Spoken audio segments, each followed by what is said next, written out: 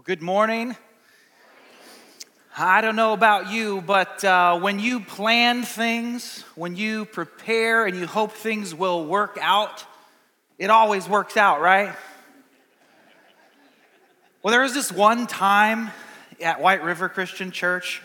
We were in the middle of our largest gathering of the whole year. We had 700 people right here in this room. We were planned up. We were prayed up. We were prepared up. And the fire alarm started going off, and hundreds of gallons of water started pouring in the hallway. Oh, you maybe remember that. That was just 2 weeks ago on Christmas Eve at our 3 o'clock service. That was not what we had planned and not how we thought Christmas Eve was going to work out.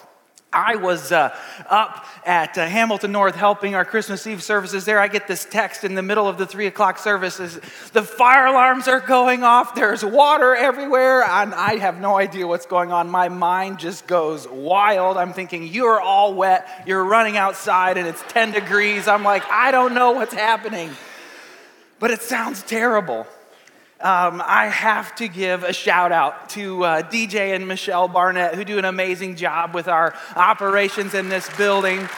Yes, Pastor Lance, cool-headed, just smooth. Philip, Fred, the rest, Officer Stephan. There were so many of you who stepped in and helped. And man, what I hear, it just went smoothly. Praise God. Now, we don't really want that to happen again, but it went well, all things considered.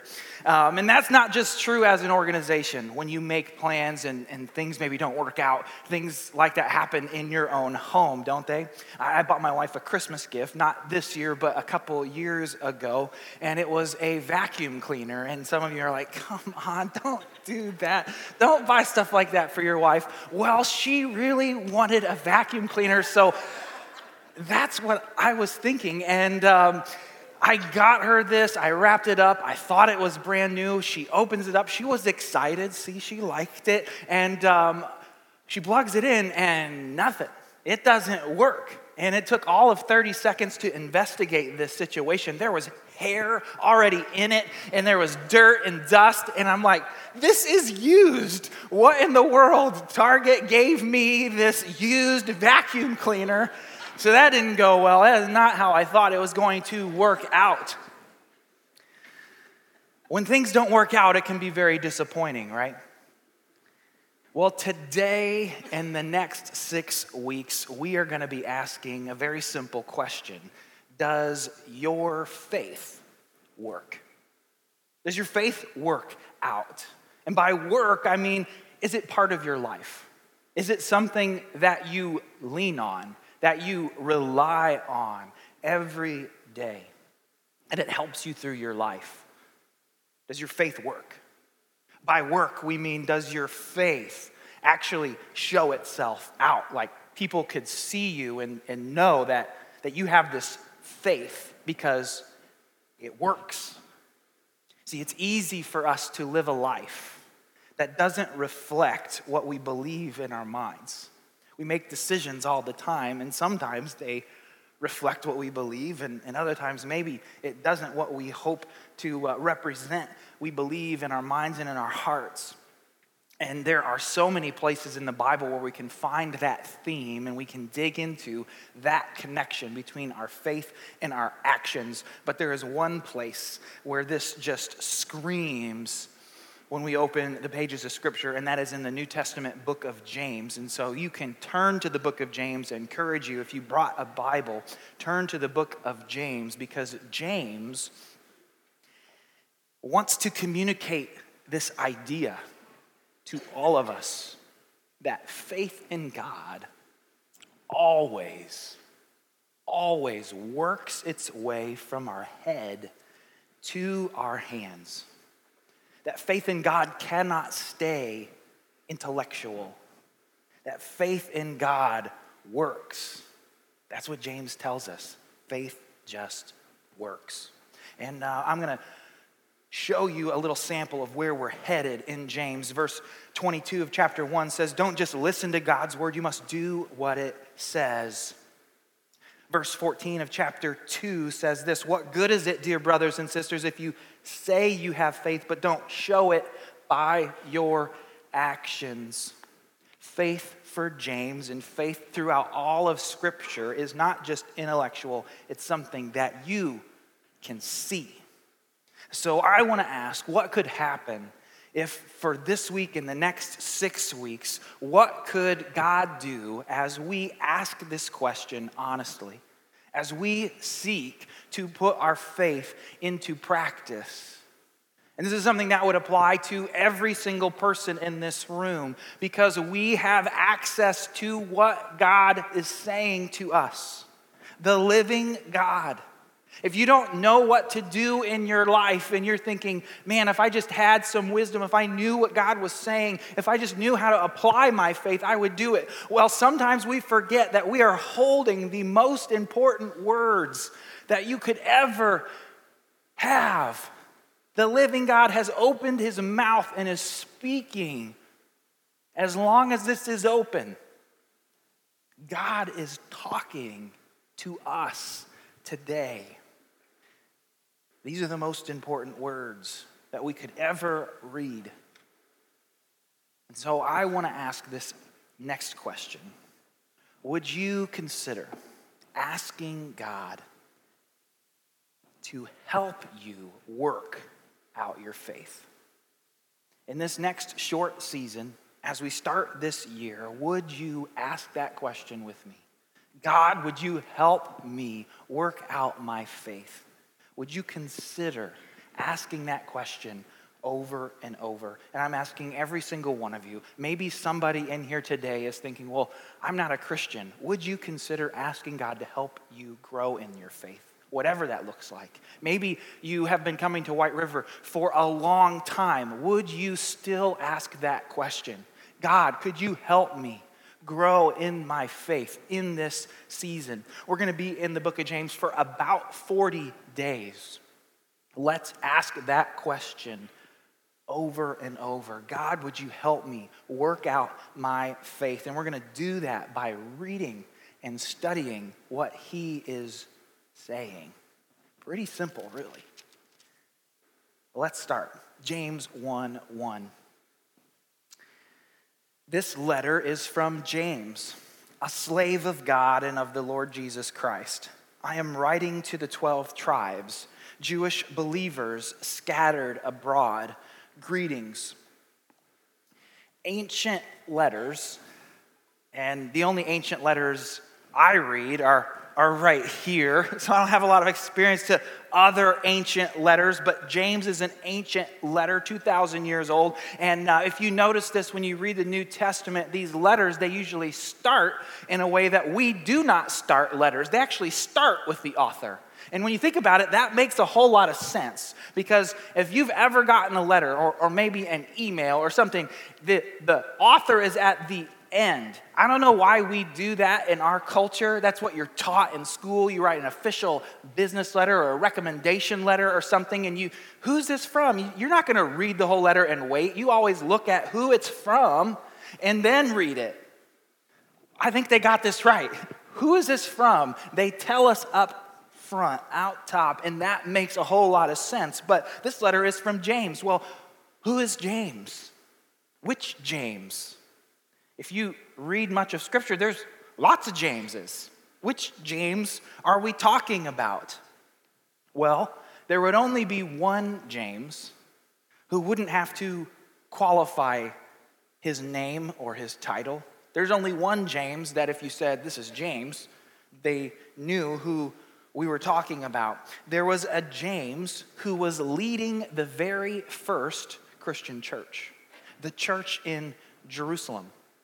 See, that's where the church started. After Jesus rose from the dead, the apostles started in Jerusalem, and there was a church that was born. The church that planted all other churches started in Jerusalem, and James some say, was the first megachurch pastor of the church in Jerusalem in the first century. He taught, he shepherded a large group of believers that were left after the Holy Spirit came at Pentecost. In Acts chapter 21, it tells us this, 21:18. Just quickly, the next day, Paul went with us to meet with James, and all the elders of the Jerusalem church were present. You see, James was listed because he was the first of equals among the elders at the Jerusalem church. He was the primary teacher and figure and shepherd of that first church. Pretty amazing. Okay, that's who James is. Is there anything else you think we should know about this James? Actually, there's a lot we need to know about this James. He's not just any old person. Matthew 13:55 says this, and this is an interaction during Jesus' life. It says this, he's just a carpenter's son, and we know Mary, his mother, and his brothers, James, Joseph, Simon, and Judas.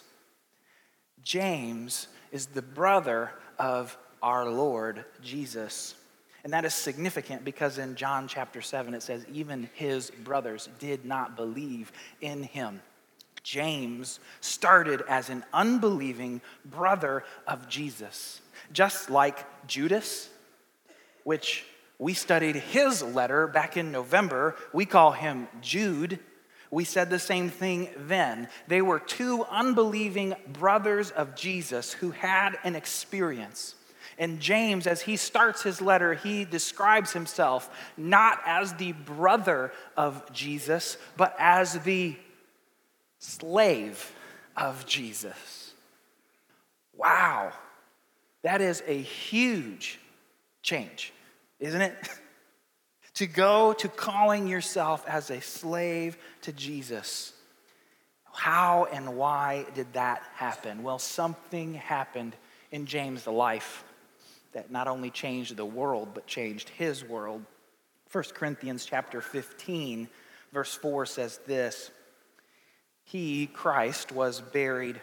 He was raised from the dead on the third day, and just as the scripture said, he was seen by Peter, and then by the 12. After that, he was seen by more than 500 of his followers at one time, most of whom are still alive, though some have died. Then he was seen by James, and later by all the apostles.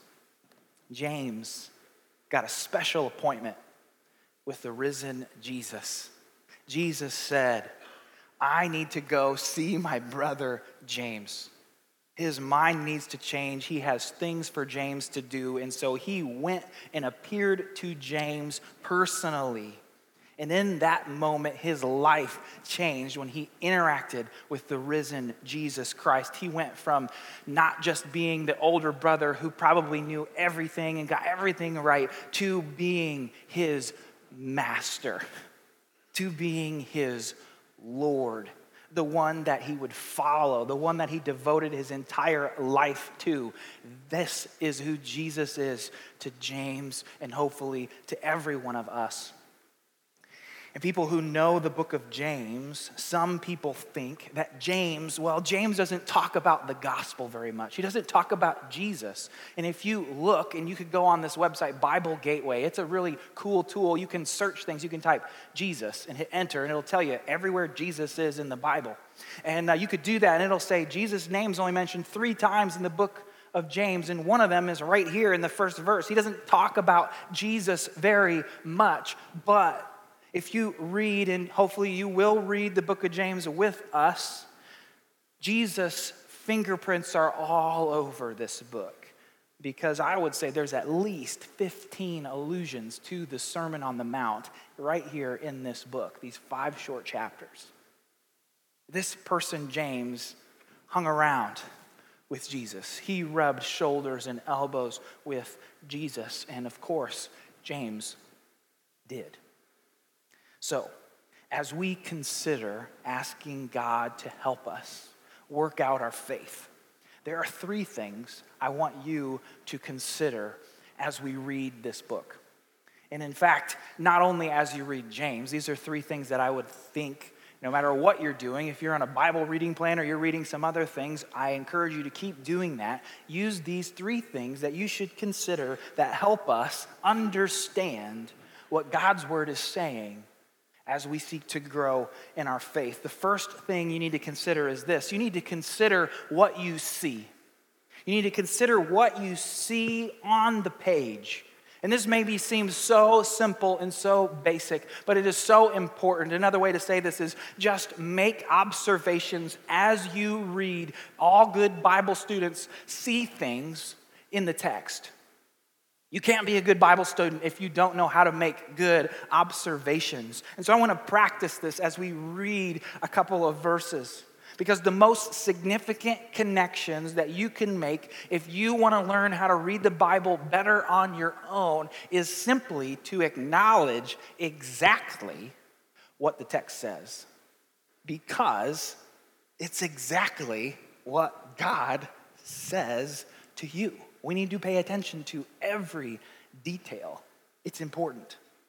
So, this may sound basic, but here's a little quiz. We read verse 1. We know this letter is written from James. Who is it written to? The 12 tribes. Okay. You can read that, you can see that, and maybe you're thinking, well, I'm not a good Bible student. I don't really know what that means. Others of you are like, well, I know a little bit about the Old Testament. That sounds like the 12 tribes of Israel. Okay, I don't know. Who is this? Well, what does it say? Well, the 12 tribes, Jewish believers scattered abroad. The text tells us exactly what that phrase means. It means, and it makes a whole lot of sense, James in Jerusalem, the Jerusalem church. There are Jews in Jerusalem. The Christians were Jewish Christians. James was writing to that group.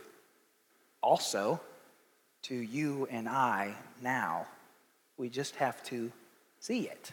It's there. Keep going. Verse 2.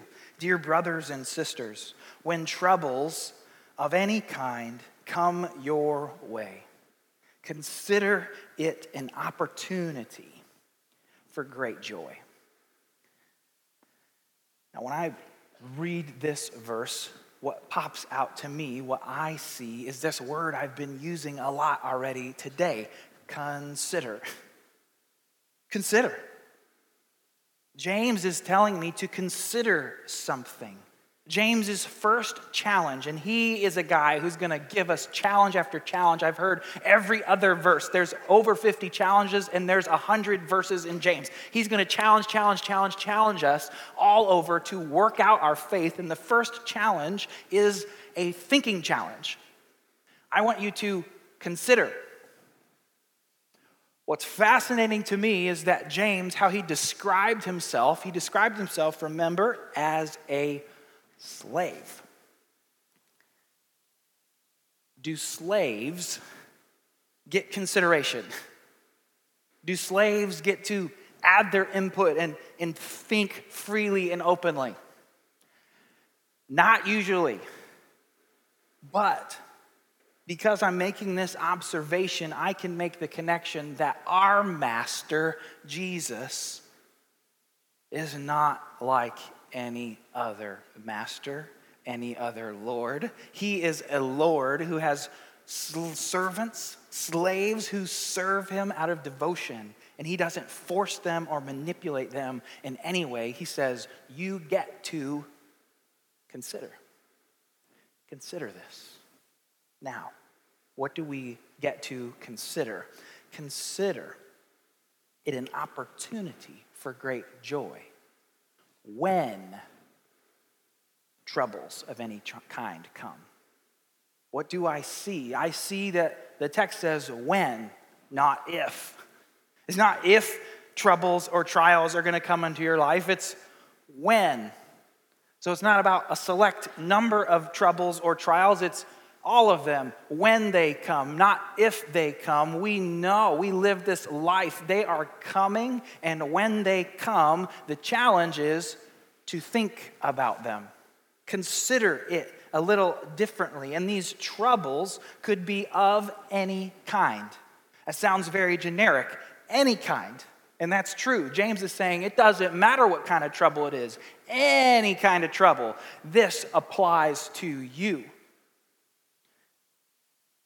Did you lose your job? Are you concerned with poverty? Are you concerned with something unjust that happened in your life? Something that happened to your kids, something that happened at work that was wrong, that brought trouble into your life? Are you grieving a loss of some kind? Have you had conflict? That sounds like trouble. Are you just sick and dealing with trouble? Or are you just having a bad day? That sounds a lot like exactly what James is saying, because that's trouble of any kind. Trouble. And when those things happen, consider it. What are we to consider? We're to consider it an opportunity. Well, how do we do that? That sounds awfully difficult. My knee-jerk reaction when troubles of any kind or many kind or all kinds come into me, it's not to just go, okay, opportunity at hand, this is great. But that is what James is saying. Consider it. Before you have any other reaction, consider this trial an opportunity for you to have great joy. Okay. Interesting thought, James.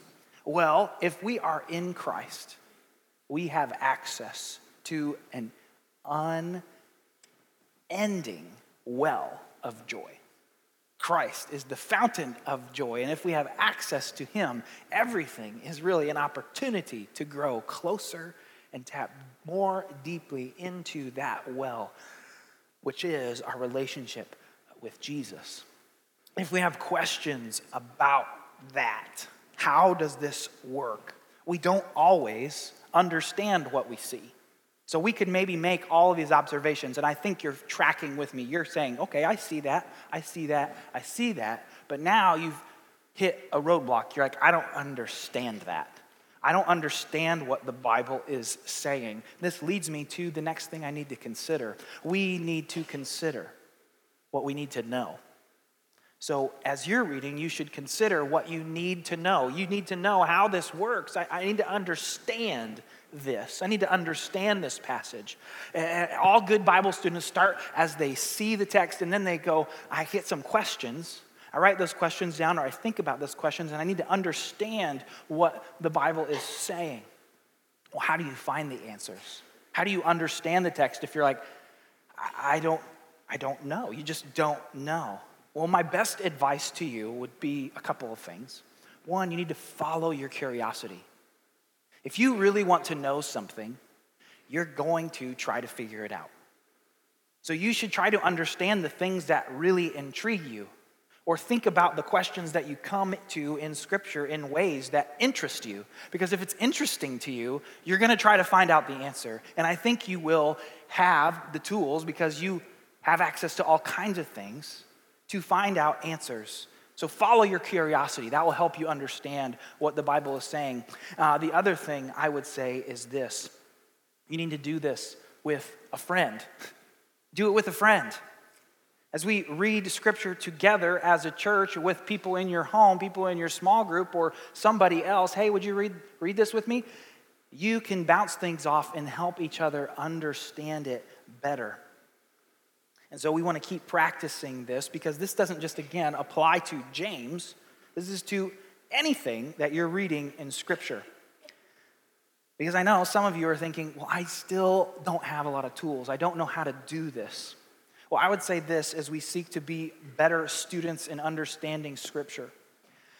Yes, knowing the original Greek is super helpful. It helps you understand something at a deeper level. Having a library full of commentaries is super helpful to help you understand what someone like James is saying. Yes, those are great. But those things aren't for everyone. And they're probably not for you, and that's okay. But I would say it's kind of like cooking in this way. We can all grow in our ability to cook. Not every single cook has to grow their own vegetables and make things from scratch, okay? But every single cook can learn to add a spice, can learn a new recipe. can add one new trick. So as you think about studying the Bible this year, think about it in those terms. You don't have to be a scratch cook. You can just add one tool, add one thing to how you understand and study Scripture. You are making progress. Again, read with a buddy. They're going to help you discern, no, that's crazy. That's definitely not what it means. Don't think that anymore. Or, yes, that sounds good. I like that. I bet that's what that means. God will use the Holy Spirit in you to do it together. I also suggest getting a study Bible. If you don't have a study Bible, I would love to help you. Honestly, if there are tools that you think you need, you would like, or you're like, I don't even know what tools, send me an email. I would love to help you. You can find it on wrcc.org. Check it out. I would love to help you, honestly. So let's keep reading. James 1:3. For you know, when your faith is tested, your endurance has a chance to grow. So let it grow. And when your endurance is fully developed, you will be perfect and complete, needing nothing. James jumps right into this concept that we're talking about of our faith. That there is a chance for it to grow. There's a chance for it to grow. And it grows when there is something pushing against it. These trials, these tests, something to push and make you endure, as James describes it. And again, it makes me think about all these New Year's resolutions that we have to go to the gym. And you don't go to the gym and pump air. You have to have resistance for your muscles to grow. Faith is exactly like that. It's like a muscle. There has to be something pushing against it so that you can grow those faith muscles, if you will. And as I look at this, it's important to remember, you don't lose your other principles. Let's look at what we see as we're seeking to understand. Faith is not produced in trials. That's not where faith is born. That's where faith grows. That's a big distinction. As we interact with people that don't have faith, I shouldn't expect them for faith to be born in that. Can God do that? Of course, God can do anything.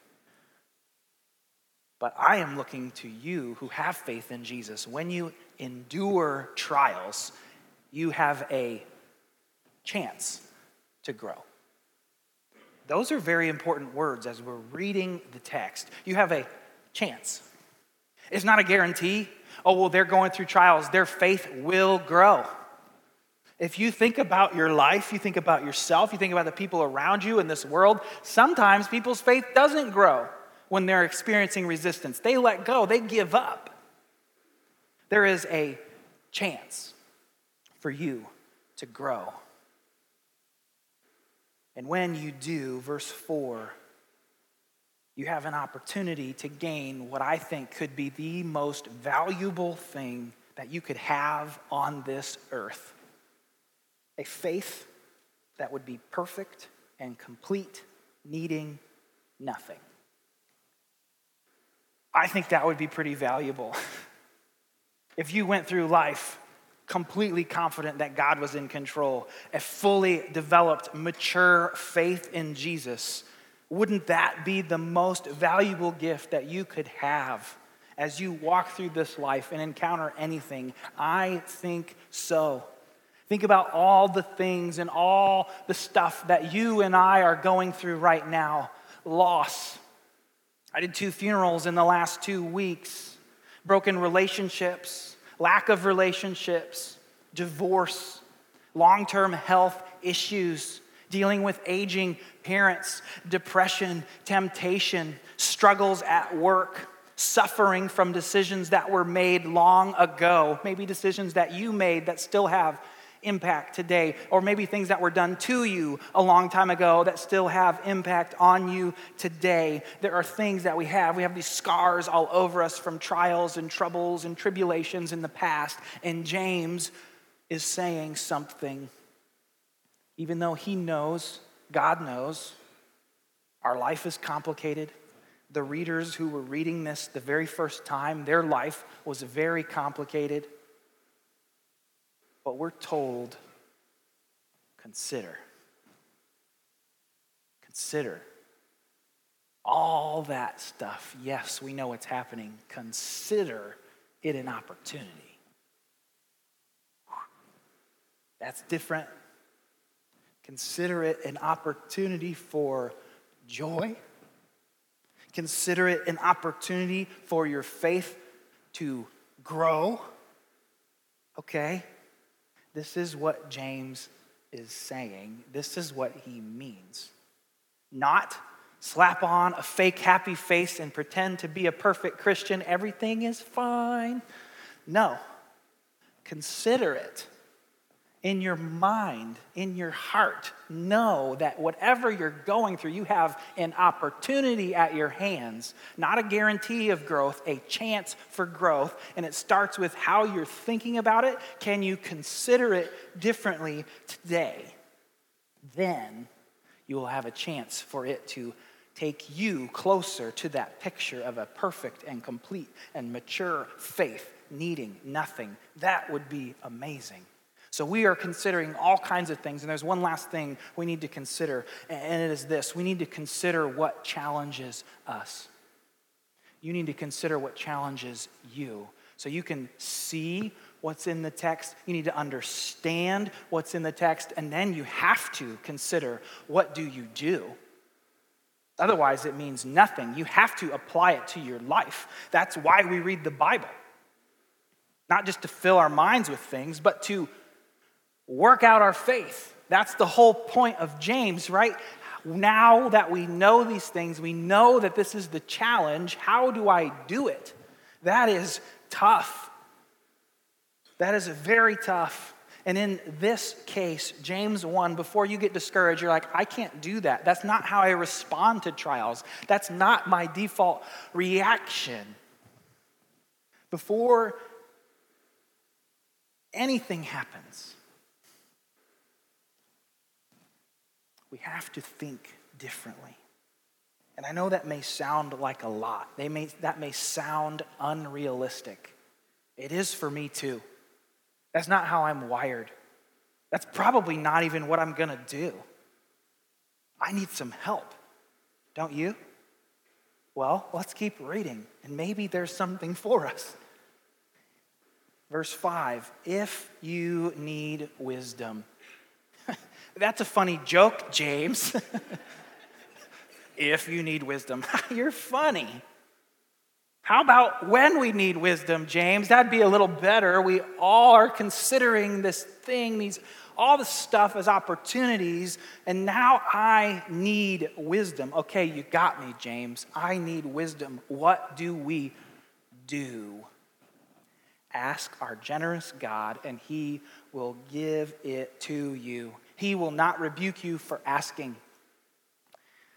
Since we all have trials, since we all go through stuff, we need to know how to navigate them. And James is telling you, you need to ask God to help you grow in your faith. That is what we need to do. We need to ask God to help us. Ask God to help us consider things differently. God, help me see the world. That's what the wisdom would be. Help me see the things that I'm experiencing differently. Help me consider what's happening, maybe as an opportunity for my faith to grow. I don't need wisdom when I'm acing the test. I don't need wisdom when I already know what to do. I don't need wisdom when I'm having a great day. I need wisdom when things are falling apart. When I don't know what to do, when I'm scared, when I'm anxious. That's when I need it, when I don't have things under control. And that's exactly what our faith does. God says, ask then and always. In between, ask me. Ask now, ask later.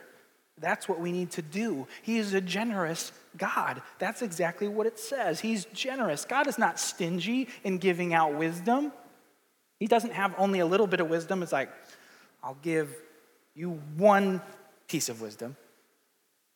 you get one back there. No, he is a generous God. He wants to give all the wisdom away. You just have to go to him and ask for the wisdom. His mouth is open. He's trying to help us grow in our faith. We just need to ask him.